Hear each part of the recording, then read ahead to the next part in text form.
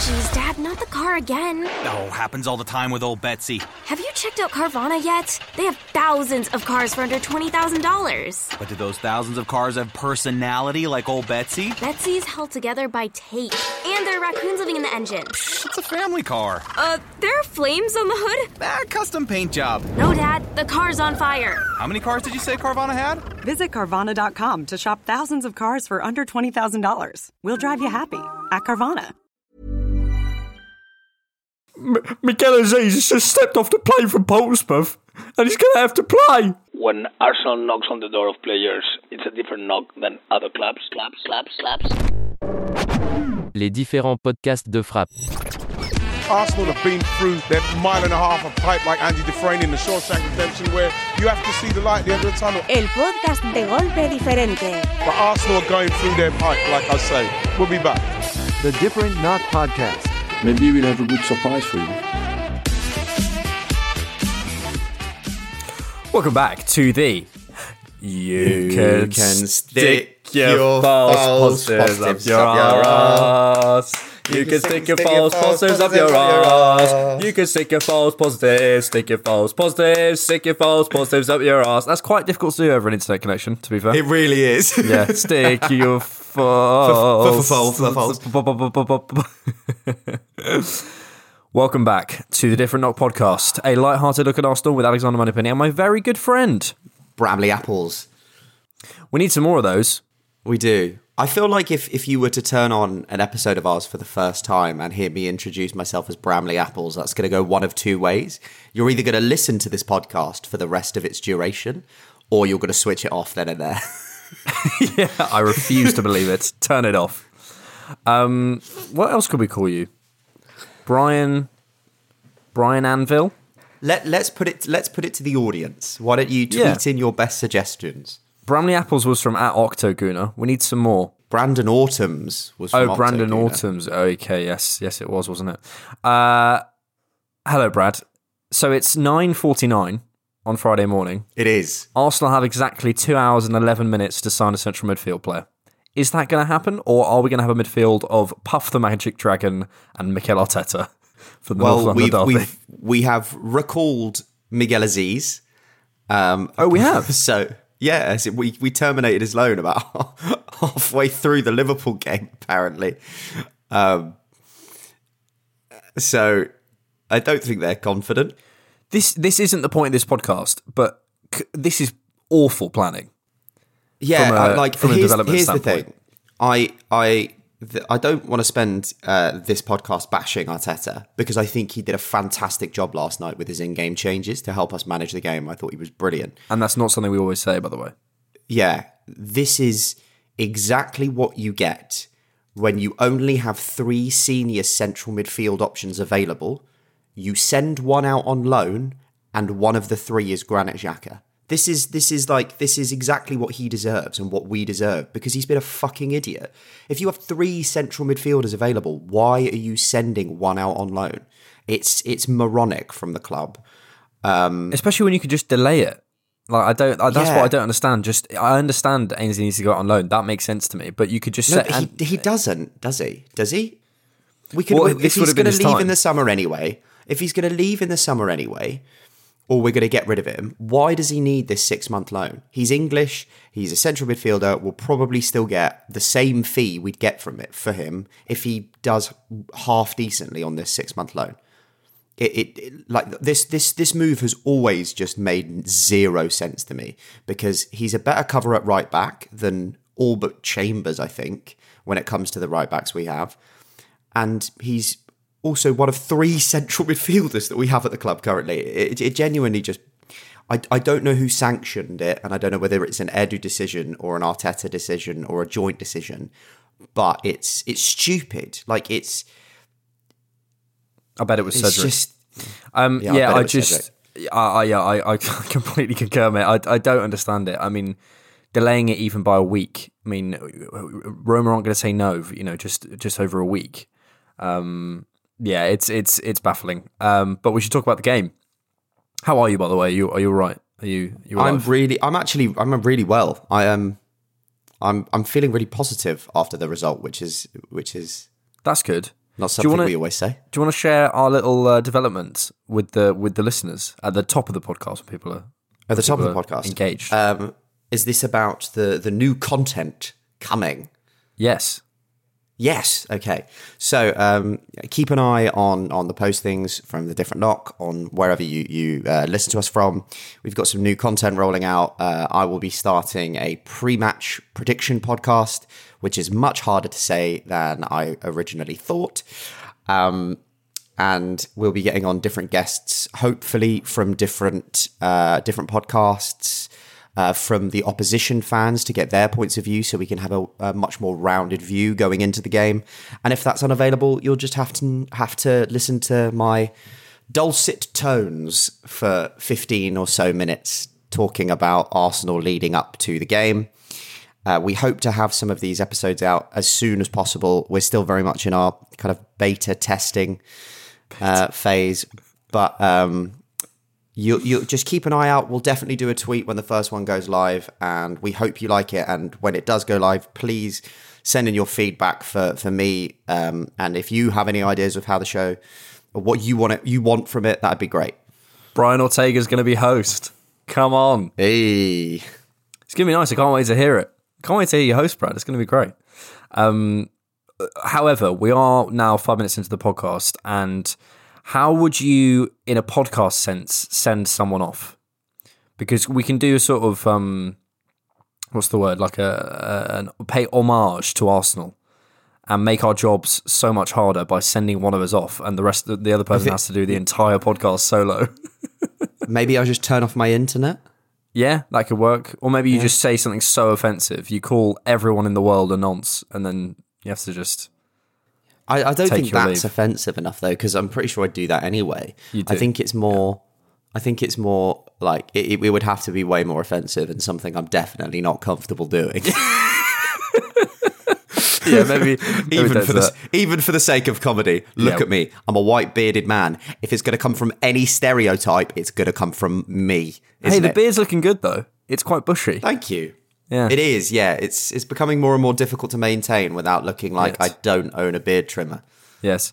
My word of the game, Brad, is grit. And it's without the AN in the middle on purpose.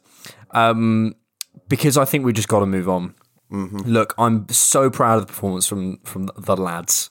I thought Ben White was absolutely unbelievable. I have a declaration to make. I hereby withdraw and renounce any talk from myself that £50 million might be an overpay. There you go. I think it's clear to see that's a fair price for quality. Yeah. I think Ben White just breathed a sigh of relief somewhere in North London. I think I just heard that. He said, oh, finally. No, I completely Bradley agree. Adams' approval. Completely agree. 3 duels, 3 blocks, 3 tackles, 100% success rate. He was... But mostly, I mean, there was a moment at the end where he just like, he was like, he screamed something at the end. What did he say? Oh yeah, that's what we fucking do. He was just like, that's and there's an what we amazing fucking photo. There's an amazing photo of when I think it's Minamino has missed that golden opportunity. Yeah. And I can't tell if he's laughing or if he's screaming. Yeah. And it's amazing. It's amazing. Yeah. I think he's definitely in the shout for captain. And he's been here for 3 months, and that is a testament to the mentality of the lad. Yeah, he speaks really well. But yeah, I mean, Ben White definitely, and we'll come on to him a bit more in the game analysis. But all of them, I mean, Rob Holding is to be honest the right profile for that sort of situation. When you're down to 10 men, you want to just, and I appreciate this is sort of where he gets his reputation as a kind of backs to the wall defender. But ultimately, he is really good at it. I thought Chambers did better and better once he came on. I think, he just sort of understood the assignment a bit more than perhaps a Cedric might have done in that situation. And I thought in general that the shape was absolutely fantastic. I mean, look, Granit Xhaka is Granit Xhaka, and to me, we have to move on from him. We simply have to. I saw the stat and it was like, this is Granit Xhaka's 5th red card of his career. And firstly, it doesn't sound his Arsenal career. And firstly, that doesn't sound like a lot. Like, it sounds like, over what's he's been here since like 2016. That's like a red card a season. It's not 5 years. Yeah, it's not actually that bad. But when you put it in context and you consider that in the last 10 years, only Sergio Ramos has picked up more red cards than Granit Xhaka across all competitions in Europe's top 5 leagues. And you consider that Sergio Ramos is, 6 years his senior. It's unbelievable the rate this guy picks up red cards at. And at some stage, Paul Merson was talking on Sky afterwards and was saying, what do you do in that situation? And actually, I kind of understand, he can't really see the man. He should know where the man is. There's probably an argument somewhere in there to kind of negate this a little bit and say he was a little bit unlucky, or, it's just one of those things. And, he had to bring him down, unlucky. Whatever. It's just, he didn't. But no, I'm. Yeah, no, I know. I love how you're arguing with the thing I'm not saying. but the punditry. Yeah, exactly. But I think at some point you have to look at the trends. And as 3 in 18 months. It's 3 red cards in 18 months. As Migos say, we set the trends, and Granit Xhaka, that's his name. It's our new midfielder, mate. We've signed him, registered. Granit Xhaka sets the trends, and at some point we have to see that this is a pattern, and we'll see that this is someone who will continue to do this and will continue to hurt us. Do you know what? He's a little bit like, and slight trigger warning here, but it's a bit like a sort of toxic, abusive relationship. He's sort of like, I know he hurts me, but he cares so much about me. He loves me in his own way. He really loves me in his own way, and he really tries. I know he keeps doing it, but he promises to change. He promises he's not going to change. It's not going to change. We have to get rid of him. But my word of the game, and I will finish on that, is grit, because fair play to the boys. We've shown a different side of us last night. We showed a different attitude and ambition to defend. I thought I'll get into what I thought about the structure of defending, but to basically be there for 60 minutes in a packed Anfield, shout out our fans, by the way, making it sound like a home game. Let's be fucking clear there. Unbelievable. There are issues, but considering where we were 30 minutes into that game last night, the boys showed an unbelievable effort to get back, and credit to them. And that is the takeaway from this game. Nothing else. 100%. And just to kind of give my two penneth on Xhaka, it's I think his 3rd red card in 18 months. The Burnley red card, the City red card at the beginning of this season, and now this one. And I think for me, the biggest takeaway from that incident is, when does the non-negotiables kick in? When do we finally see that Granit Xhaka, and not only when he's just getting red carded, but in other moments as well, has let this team down by losing his head so much that he has probably done the same, if not more, than certain players like Aubameyang, Willian, Guendouzi, who we're seeing, moved on, ostracised from the group, pushed out. When does that come into effect for this man? At some point, yeah. It has to apply. And I think it is this point now. We've given him chance after chance after chance. And it does not matter how much of a good example you set off the pitch if the one that you set on the pitch is atrocious. And he hurts us in more ways than just him getting sent off. When Gabriel got sent off against City, there's a moment where he heavy metal presses Ederson. He's in the City, nearly in the 6-yard box of the City box. And there's no way he's going to get back in time to keep the structure. And it's those kind of things that hurt us, even more than him getting sent off. He does not have any composure.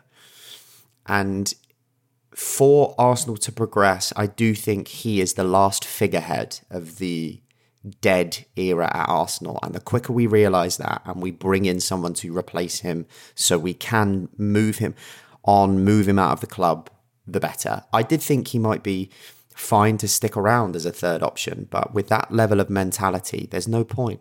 There really is no point. And I think at some stage, there's going to be people screaming at their phones, going, "Well, but what about Ramsdale? He could have been out, and it was, he didn't know where the ball was, he didn't know where the man was, etc." It's like, fine, sure, and I'm sure you could go back through all the other. I'm sure you could look at the Burnley one and say, "Well, he was kicked earlier on in the game, so he was." It's like, at some point, you have to. There's a common denominator here. There is a common denominator, and I think as a 3rd option around the club, don't give them the opportunity. Just don't give people the opportunity. Yeah, it's exactly that. And as a 3rd option around the club, fine, sure, whatever.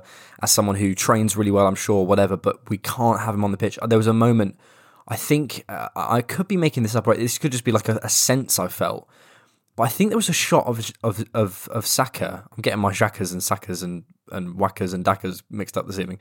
There was a shot of Saka, and I think I saw a real sort of exasperation that I haven't seen before. And Ben White in his post-match, I think he said something like, does that make it harder? And he's like, yeah, it does, kind of thing.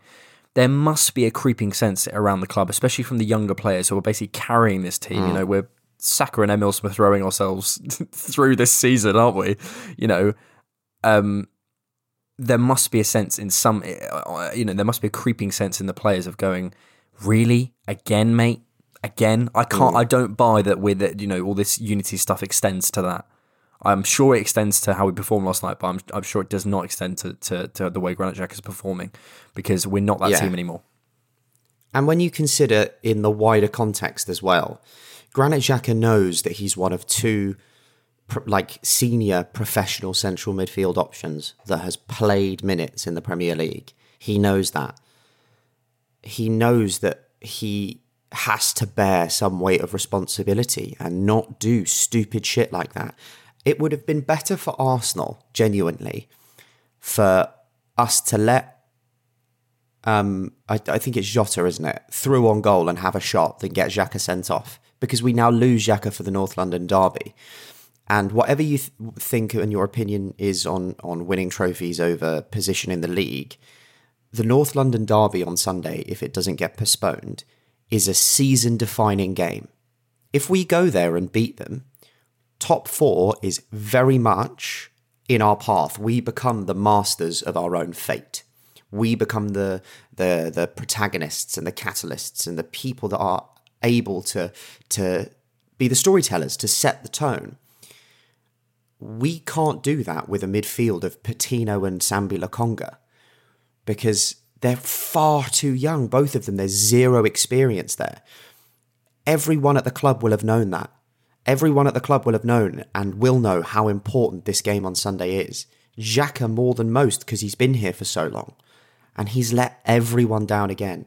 And how many times have we had these conversations, whether it's been a misplaced pass that's led to a goal, or a stupid rash challenge that's led to a free kick that's gotten them a goal. Just like you say, it's time to move on from him and the common denominators around the club that keep holding us back. Completely agree. Do you have a word of the game, Bradley? I do have a word of the game, and that is tenacity.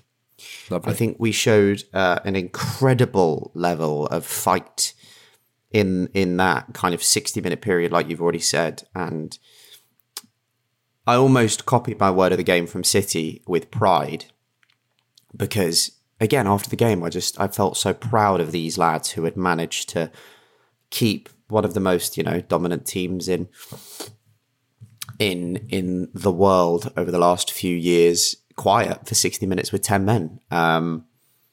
Whether they're cheating scumbags or not, I don't think I could be prouder of this team right now. And I think that speaks to the cohesion and the mentality that's being brought around the club.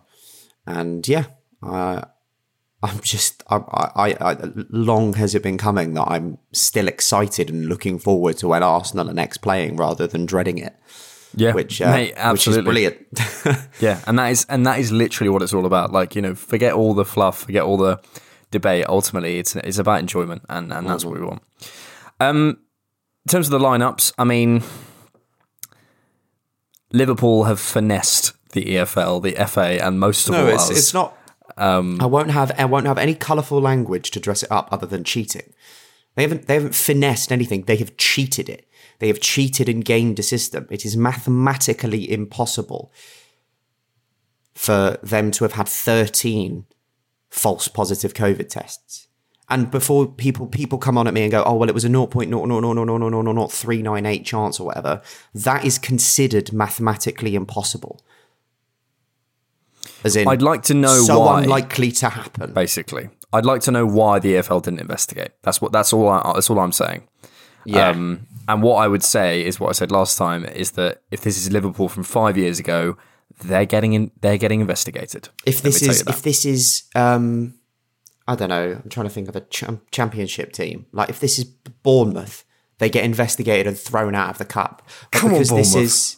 Because this is Jurgen Klopp's Liverpool, nothing comes of it. I would expect the same punishment to befell my team if they did this, but they should be thrown out of the cup. They have imagine, right? And I tweeted this out. Imagine you found out that Newcastle, who postponed a few games in December, faked positive COVID tests to postpone those games until they managed to get some business done in January to help their survival bid. Pretty much everyone would be calling for their relegation on the senses of fair play. It's the same scenarios. If we knew that they had faked it, come on. No, I'm on your side. I'm just saying that like there's got to be a reason the EFL didn't investigate, and I'd like to know it. And if they didn't, and if they won't tell us, then that's an issue. And if they didn't investigate because of, and there may be loads of reasons, and there's probably things that we don't know. I think this is the problem with all these issues. I could probably guess as to why they didn't. Because if they investigate it and they find them to be guilty, they have to throw them out of the competition. And that ruins the level of that takes away all of the advertisers' money that have paid for adverts on those two games. It creates an issue because they go from having these two fixtures that are meant to be happening to somebody just getting a bypass and a bye to the final. It will be because of that and because of money and because they don't want to cause a scene and spectacle about it rather than sticking to fair play principles of the game. Maybe, but again, that is conjecture. We don't know that. And I'm not saying that's wrong. I'm just saying we don't know that. And I think there's probably other things that we don't know as well. And I just want to know. Like I just want to know why they didn't investigate, why there wasn't more of a scene made about it, because ultimately it does seem very, very suspicious. But we'll see. On Arsenal's side of things, there was a bit of a kind of uproar about Cedric. Obviously, lots of players aren't available. Ødegaard unavailable. Tomiyasu unavailable. I think what I see, Arteta's fullback signings, if you think about them, Cedric, Tomiyasu, Tavares, quite two-footed players. I think what he likes at fullback is 2 feet, or certainly if you can't have the quality of, say, a Tierney, you get someone with 2 feet who can go inside and outside. And I think that's why he picked Cedric. I think a lot of people I see baffled by the Cedric pick, and I get it. Like I'm not a massive fan of him. I think he's useless with both feet, let alone 2-footed. Well, I think he's just very average. As a very average football player, but I think what Arteta likes in that position, because I noticed like sort of 2 minutes in, Cedric lofts a long ball with his left foot. I thought, okay, there's a reason why, because Chambers can't really do that. Maitland-Niles even maybe could do that, but he's gone to Rome, so it doesn't matter. My grandmother. So yeah, I just think that's probably why Cedric played, just so we have both of those options. But then he went off early, so and we looked better for it. Tomiyasu, Chambers, whilst he might not have the left foot that Tomiyasu has, is not quality wise, but an almost like for like of profile of what you would get a right back in stylistically. So it hasn't ever made sense to me that we're still playing Cedric in 2022, because whether we think he offers us, his both-footedness, he's useless on both feet.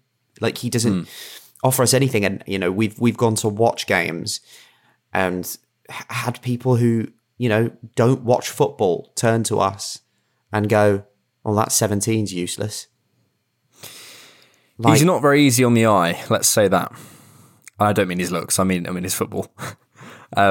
He's bad at football. It's the soccer bit he's not very good at. I don't have anything to say on him. I just think he's one of those players. He's in the sort of the El Neni camps of just the players that are still here from the kind of 2018 to 2020 period that was a transition period, and he's just one of those players, and he eventually will go, and that's fine. And I'm not too fussed about that. It's amazing Arteta hasn't gone great, by the way. There was a shot of him. He's definitely using like Just for Men or something to colour that hair. It's probably called Just for Arteta. I bet he gets it like specially made, like with his hair, because he can't use any normal products, because in case it all sort of falls apart. It's like Donald Trump. He sort of erects a kind of coiffured sort of ghost of a shredded wheat, as Russell Brand refers to it, on his head. By the way, as Arteta's is some sort of like Brillo pad. It just looks so solid, doesn't it? Nice work from Lacazette to press Virgil's right foot, I thought, in the early stages. I thought we were dealing with Liverpool quite well, getting up quite high, which is what you need to do against them.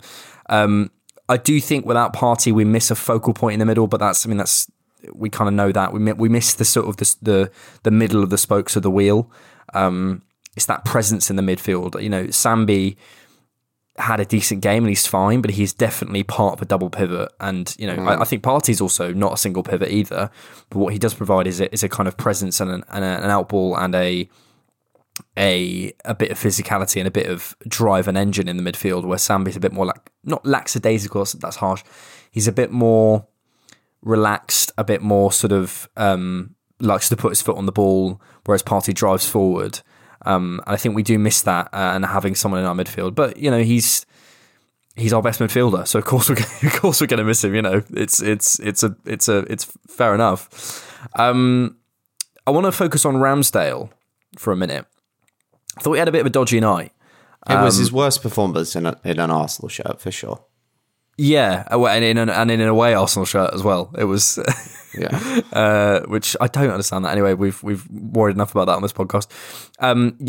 Distribution not great. Got loads of balls going out. It was flapping at things.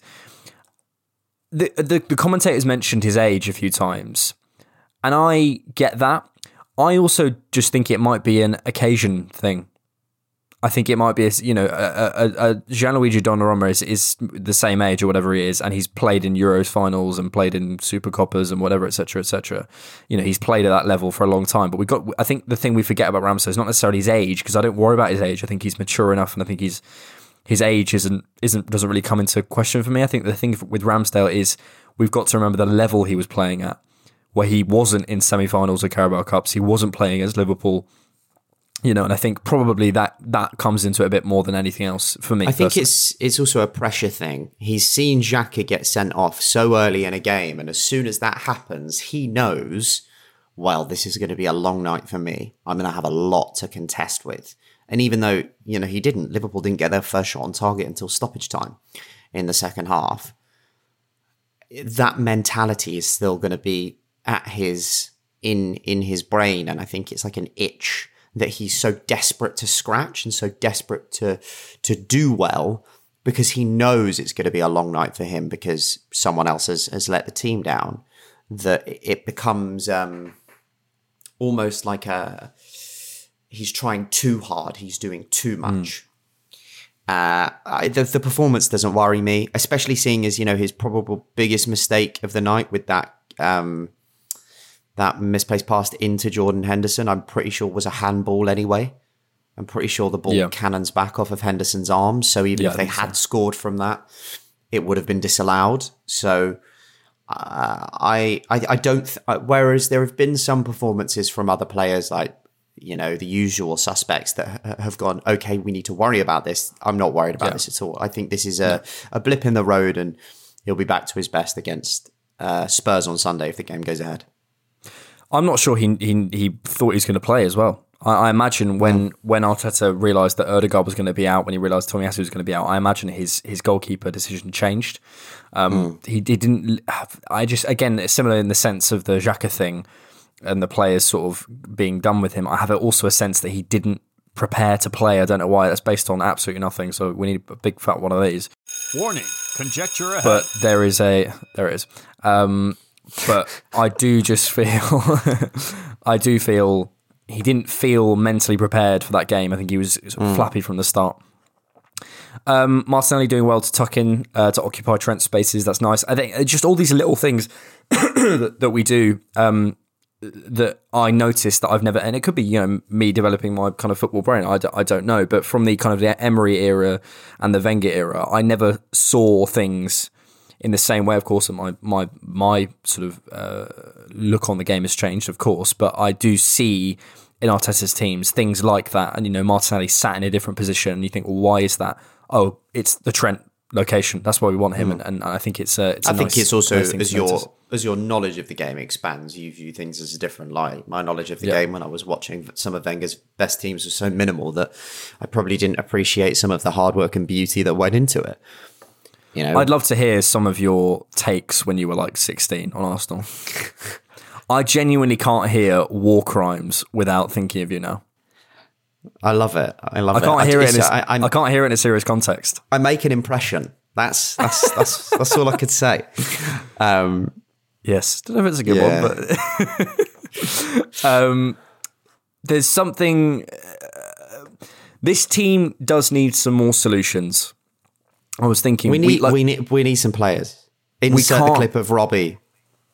Yeah, signs for fucking players. I'll just insert it rather than me do it. No, insert it and then have you do it for comparison.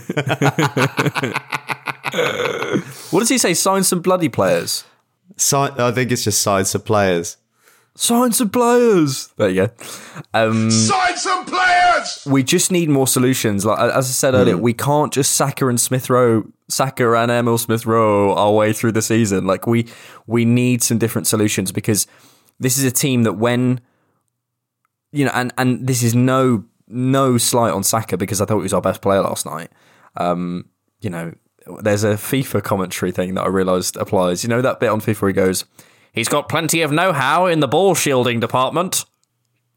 I haven't played this year's FIFA, mate. I'm so sorry. Well, that fell fucking flat, didn't it? Yeah. Anyway, those of you who do play FIFA, please help me out here. Laugh through your podcast listening things, please. Tweet me with just a few ha-ha-has and then just say he'll feel validated. I'll feel at Diffknock, ha-ha-ha, please. Flat in his face. But yeah, there's a Derek Ray commentary thing that he does. It's like he saw the whites of his eyes and the whites of his outstretched gloves. It's the same as that. And that's about Saka. Anyway, I appreciate Vlahovic is kind of in the Arsenal fan consciousness at the moment, but he is just someone that I look at and I'm like, imagine a Vlahovic in this team, imagine a goal scoring midfielder in this team, imagine a different energy that we can bring a on as a goal scoring winger. Exactly what I was about to say. Yeah, I like a different solutions in this team for getting us up the pitch and getting us in on goal, because there's moments like when Saka's through, there's a moment where he's one-on-one with Virgil and I'm like, it's actually just before the goal, actually not the goal, the sending off, and I just want to see a bit more clinical. He's not going to become a Salah in my opinion. I think he's going to become a much more different type of player and maybe a more useful player than Salah in some ways, in a kind of all-round play way. But what I miss is a kind of a goal threat, someone who you think every time they get the ball, they're going to have a shot. Like Vlahovic, every time he gets the ball, anyway he can have a shot. He has a shot and he is he's got plenty of know-how in the ball striking department. Like he's got some ability. So, I appreciate I'm sort of looking elsewhere and being a bit of a green-eyed monster at this point, but there is a sense in me. And I'm about to set Brad off to talk about the transfer window, which is his favourite topic, so here we go. But there is a sense in me that there's something out there in the market that adds different things to this team. And we know that, but it felt stark yesterday. And especially when you consider, our last, what you would call kind of even 15 goal a season player was Aubameyang in 2019-20. And we're now in 2021-22. So we are in desperate need of somebody who can put up at least half decent levels. The thing is it doesn't even have to be elite to get us over that next line. I think Vlahovic is a great option for us. I think Dominic Calvert-Lewin as well. We are in desperate need of someone up there, because we currently don't have a player that I think is going to score 15 Premier League goals. And that's like Giroud levels of goals in a season. We are desperate for someone. So I think January, whilst it's a difficult window to get stuff done, I hope that the Xhaka madness and the other, moments like bringing Kolasinac on and losing to Forest will spur the owners on to invest a little bit in the club, because top four is there for the taking. It really, really is this season. United they look, chaos. There's new quotes coming out from Ronaldo about him not liking the work ethic from the camp. They're in disarray. There's words coming out that Conte that Spurs players fear Conte might resign if he's not backed properly in January. So there's uncertainty there. This is the perfect chance for us to take advantage of this situation, and signing a centre forward is crucial to that. It really, really is, because I think that's the one position that we would improve leaps and bounds in. At the end of the day, if we have to put up with Granit Xhaka till the end of the season, I think that would be a better thing to do, and then get someone in the summer than miss our opportunity to get someone who's going to bag us another 12 league goals before the end of the season and get us that fourth position, because the wealth of opportunity that even that one season of Champions League football brings is massive.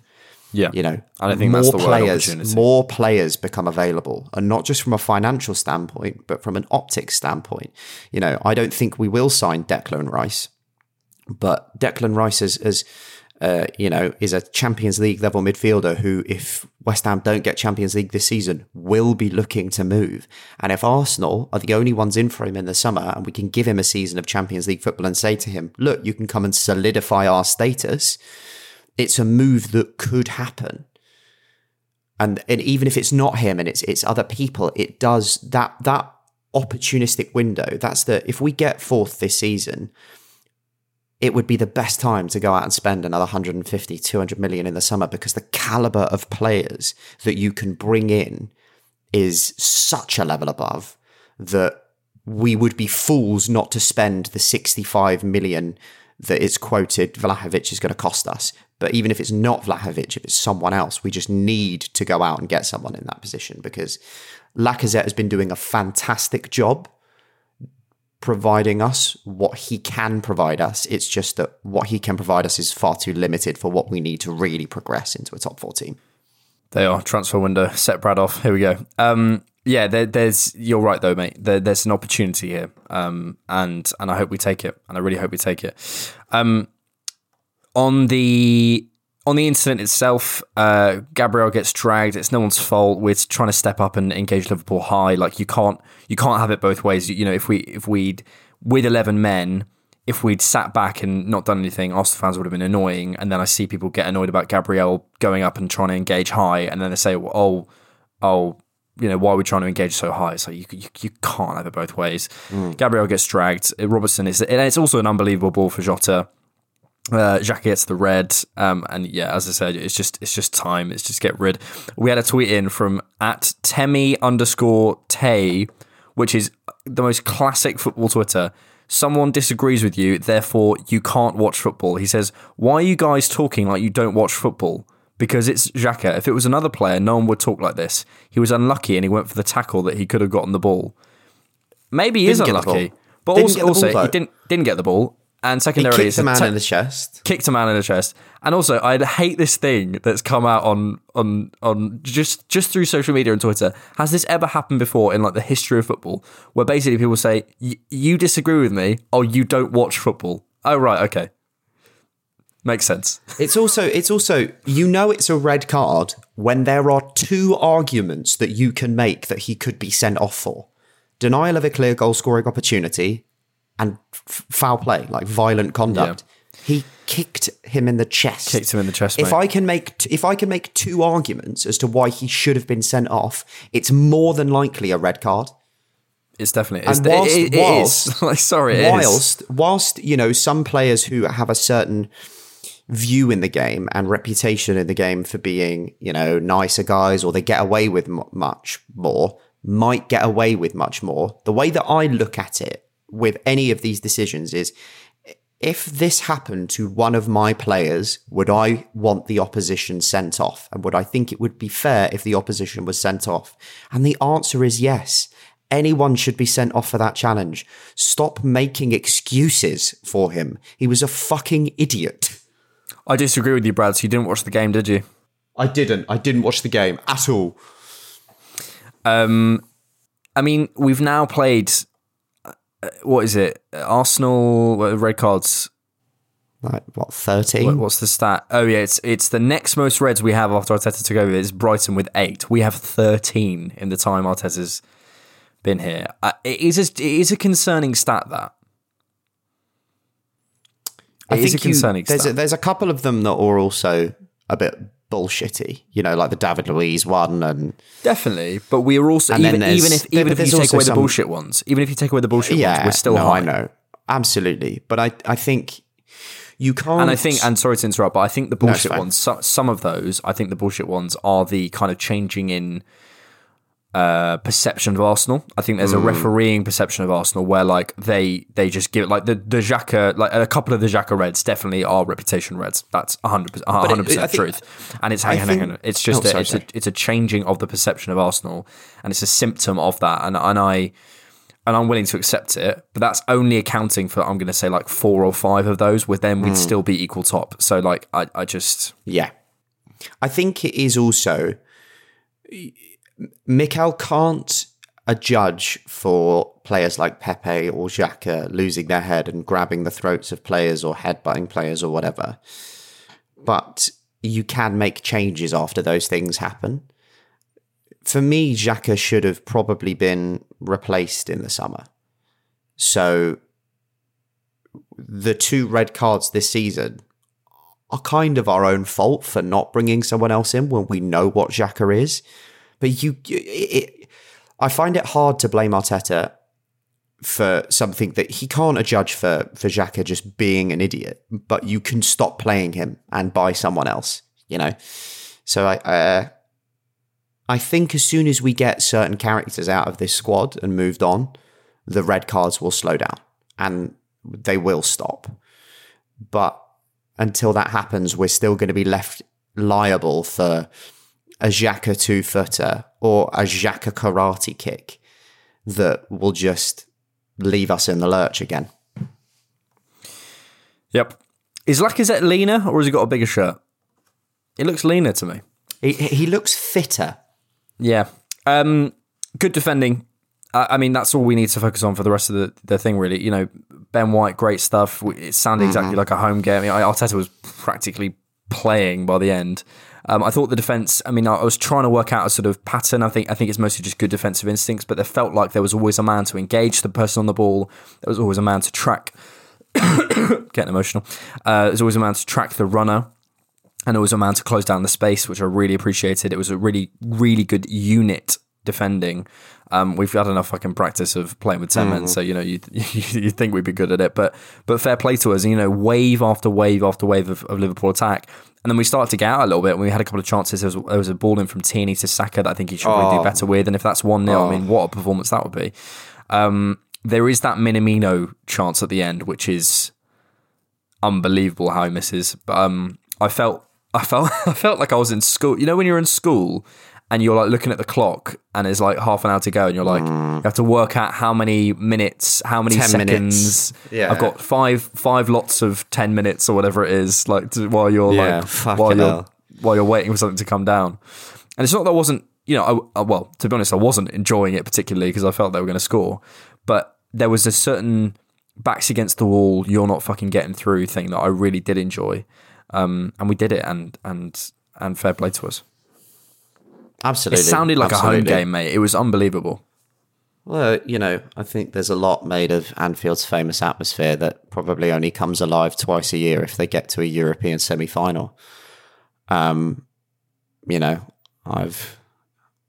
think it took in the last game, it took Arteta to get pissed off the fact that Mane hadn't been sent off yet to even get that crowd going. It took him like 35 minutes. It's like they needed some jumper cables and a spark plug to get the place going. But The away fans have been sensational this season and have probably given the boys a lot of fuel to go and do things like this. So a big props to them. And when that red card happened, the thought process became just keep the scoreline as low as possible. Mm-hmm. And then in the last 20 minutes, it became just get the 0-0 and win it at the Emirates. Well, that's what's happened. We got the 0-0.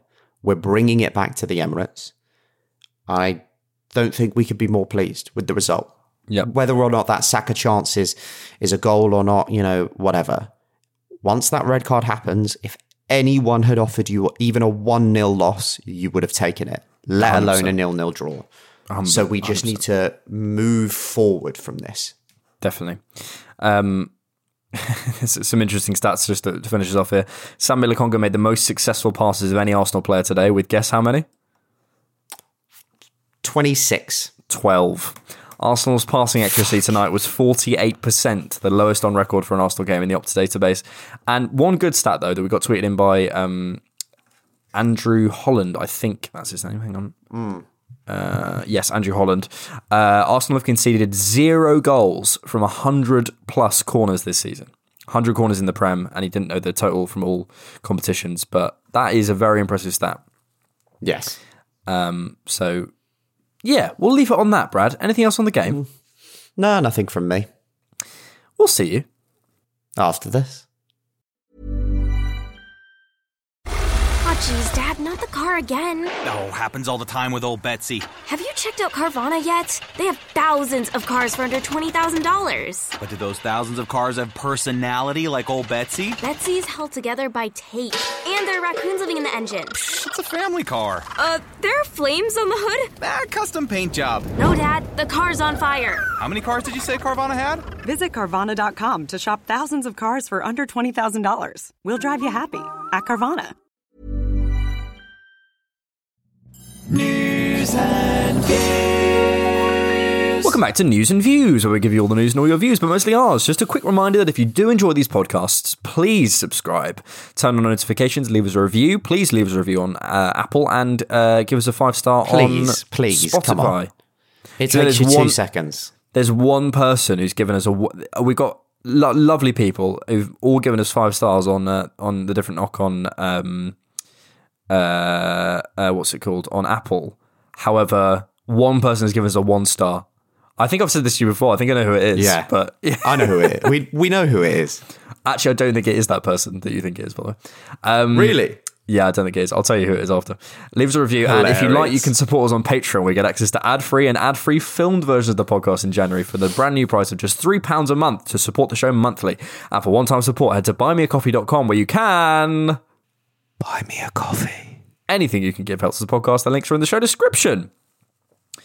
Not loads for news and views. I mean, we're basically waiting for the news of anyone signing for Arsenal. Please, God, come and help us out. I watched. There might be some news about the fact that there are rumours that we're going to ask for a postponement for the Tottenham game. I don't know whether that's just fan-made rumours, but it's important to note, especially we're now when below you consider threshold. We don't have a lot of players. So we'll see. I think at this rate, it's a real shame because Tottenham have just struggled to Morecambe. They've just been absolutely molested by Chelsea. It's almost the best time to play them. And if Xhaka doesn't get that red last night, it would have been the best time to play them. But I think with this situation now, we don't want to let them have their bounce back against us. So it would be best to get it postponed if we can. If we can, I mean, I'm very much for that. I mean, I don't want to be going to that North London derby with any excuses. Basically, like I'm actually willing to take it if we have to go in with a depleted team because I still think we could do something. I just don't want to go in with any excuses. It's just boring. And what I like about Arteta is he often mentions the thing and often says we have loads of players out, but it's not an excuse. And I like it as a kind of mentality because I don't like it any kind of. Oh, but tonight and the wind, it's been raining, all that shit. Like it's just like Just we've got to go out there and do our best. And on the other hand, certain other managers of German descent do nothing but bitch and moan about anything that falls their way. So I think I'd much rather the situation that we have. I think Thomas Frank's actually fine, mate. He's fuming. You want me to call Liverpool what? War criminals? Just cheats. I think cheats fits. War criminals. Let's have some views. So at Sunak_Guna says Ramsdale was quite average compared to his high standards. Yeah. I mean, I would agree. I think it's his worst performance in an Arsenal shirt, but I don't think it's anything to worry about. Like we Miami Guna at Guna_PT. Why are you giving Saka the best on the pitch in our player ratings when he missed a sitter? Because remember, you can't have a good performance if you miss a sitter. It's one moment in a game, and it's, I think that there's one thing that you notice when you start to play football, even at a five-a-side level, is the more tired you become and the more your fitness is drained throughout the game, the worse your technical abilities come. That's why there's so much of a push on fitness in football. The boy did so much running last night to cover for the fact that we were a man down. It's no wonder that he's knackered by that point in the game and his first touch is a bit off. He's 20. Yeah. If this was a first team debutant at 20, you'd be saying, what the fuck? It's just we've got used to it. It's been normalised. Yeah. Final one, at Judge9. Judge 9. Judge 9. Is that one? Yeah. Judge 9. At what point does Xhaka get the Alba treatment? Both disciplinary issues, right? Yeah, I think now. If we can bring in another central midfielder, I think now. I think even if it's Arthur on loan, if we bring in Arthur on loan, play Arthur and Sambi Lokonga until Partey gets back, and then play Arthur and Partey, and let him train, let him do whatever, and then ship him out in the summer. I think definitely drop him. I don't know about get him to train away from the team in the same way that the Alba things happened. The problem is with Xhaka is it doesn't feel like there's any consequences to his actions ever. And with other players, there always is. There's always consequences. If you drop a stinker, I mean, who was it who I realised hadn't... Oh, Pablo Mari. Pablo Mari has not played since that Chelsea game. And he's going out on loan to Udinese. There are consequences to that actions. And I love that. I'm not complaining about that at all. I'm not saying that. I'm just pointing out the inconsistency there. That if you... That's a silly move as well. Why are we... Well, unless we're bringing someone and Omar Rekic. Unless we're bringing someone in. Yeah, but Omar Rekic's at AFCON, so he's not coming back until, But we got 4, and Rob Holding normally plays left centre back now. So what? Holding, Chambers, White, and Gabriel. I don't know. I think I'd still. The thing in this kind of COVID affected world. And with the fact that at any point you could have an outbreak that leaves you thin, unless the move really serves us as a club, I see no point in shipping him out for 6 months. I don't think, even if he goes and bosses it at Udinese, we'll get an extra few £1 million for him if we sell him in the summer. I struggle to see the point in these loan moves. Keep them at the club, and if you have an outbreak, you at least have a professional footballer there to play. Yeah, I think in the context of COVID, it does make sense, but also, and this is a question, this is not my opinion, is it right to work on the assumption that COVID will happen? Do you know what I mean? I don't know. Yes. I honestly I don't know. 100%. You should always, in any walk of life, plan, especially with football, plan for the worst eventuality, especially when COVID is as easily catchable as it is. We should always plan for it. Plan for the worst eventuality? Yeah, because this is a multi-million pound business, a billion pound business, that's trying to get back to the level that it once was at. If we're not making plans for a COVID-affected squad, we're foolish. And this is why sending out Maitland-Niles on loan was foolish, and this is why sending Mari out on loan is foolish, because we don't gain a significant influx of money from it. We also won't gain a massive influx of money when it comes to selling them in the summer from a 6-month loan in Udinese. So it doesn't really serve the club in any massive way. But what could serve the club in a massive way is if Chambers, Holding and White all get COVID and we're left with Gabriel as our only fit centre-back, we will need somebody to go in alongside. So I just struggle to see the logic in these moves. You should always, in these types of scenarios, plan for COVID and these things to happen so that you're ready for it. And if it doesn't happen, it's a plus. But I just don't see the logic in it. I really don't. Where do you want your snatch? Sorry, what? Warning, conjecture ahead. If my grandmother had wheels, she would have been a bike. Bradley, we just got time for a little bit of Arsenal trivia. I don't disagree with you. I just think it's one of those situations where if we fucked it up, if for example Mari went out on loan and nothing happened and we gained a bit of money from him, we've smashed it. Great business. We've got a bit of value out of him.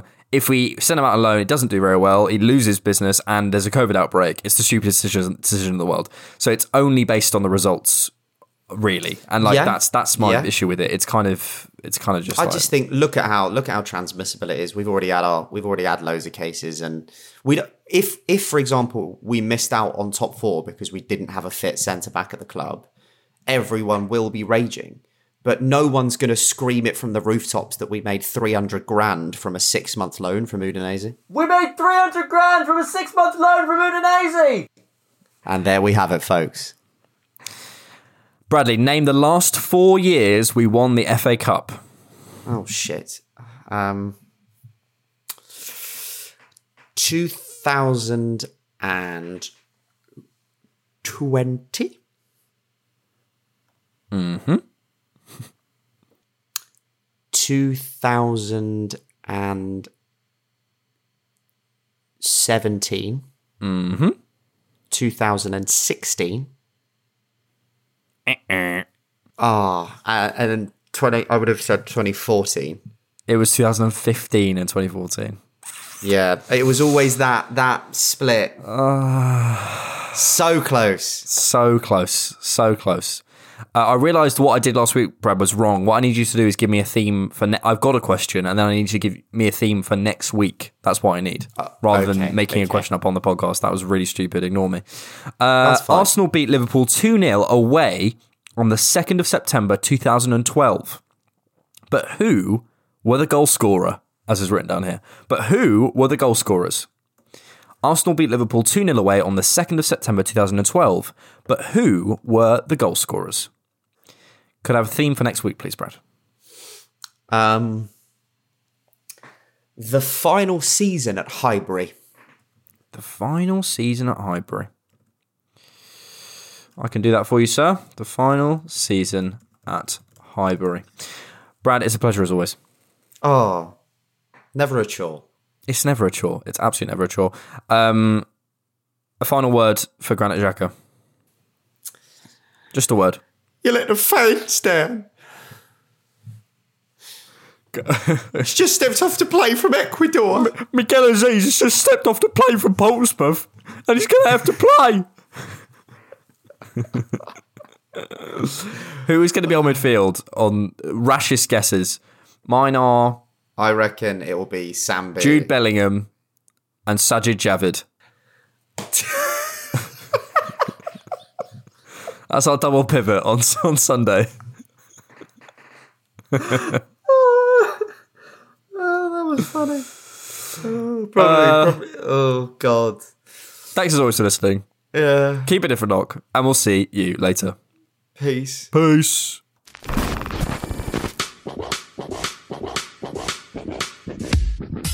Thank you so much for listening to the Different Knock podcast. Please hit subscribe or follow on whatever platform you're using.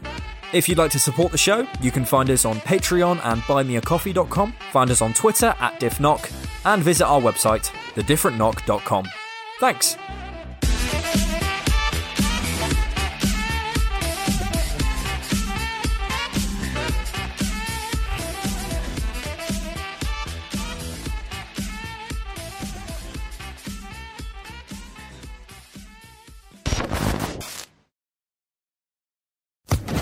Social Podcast Network.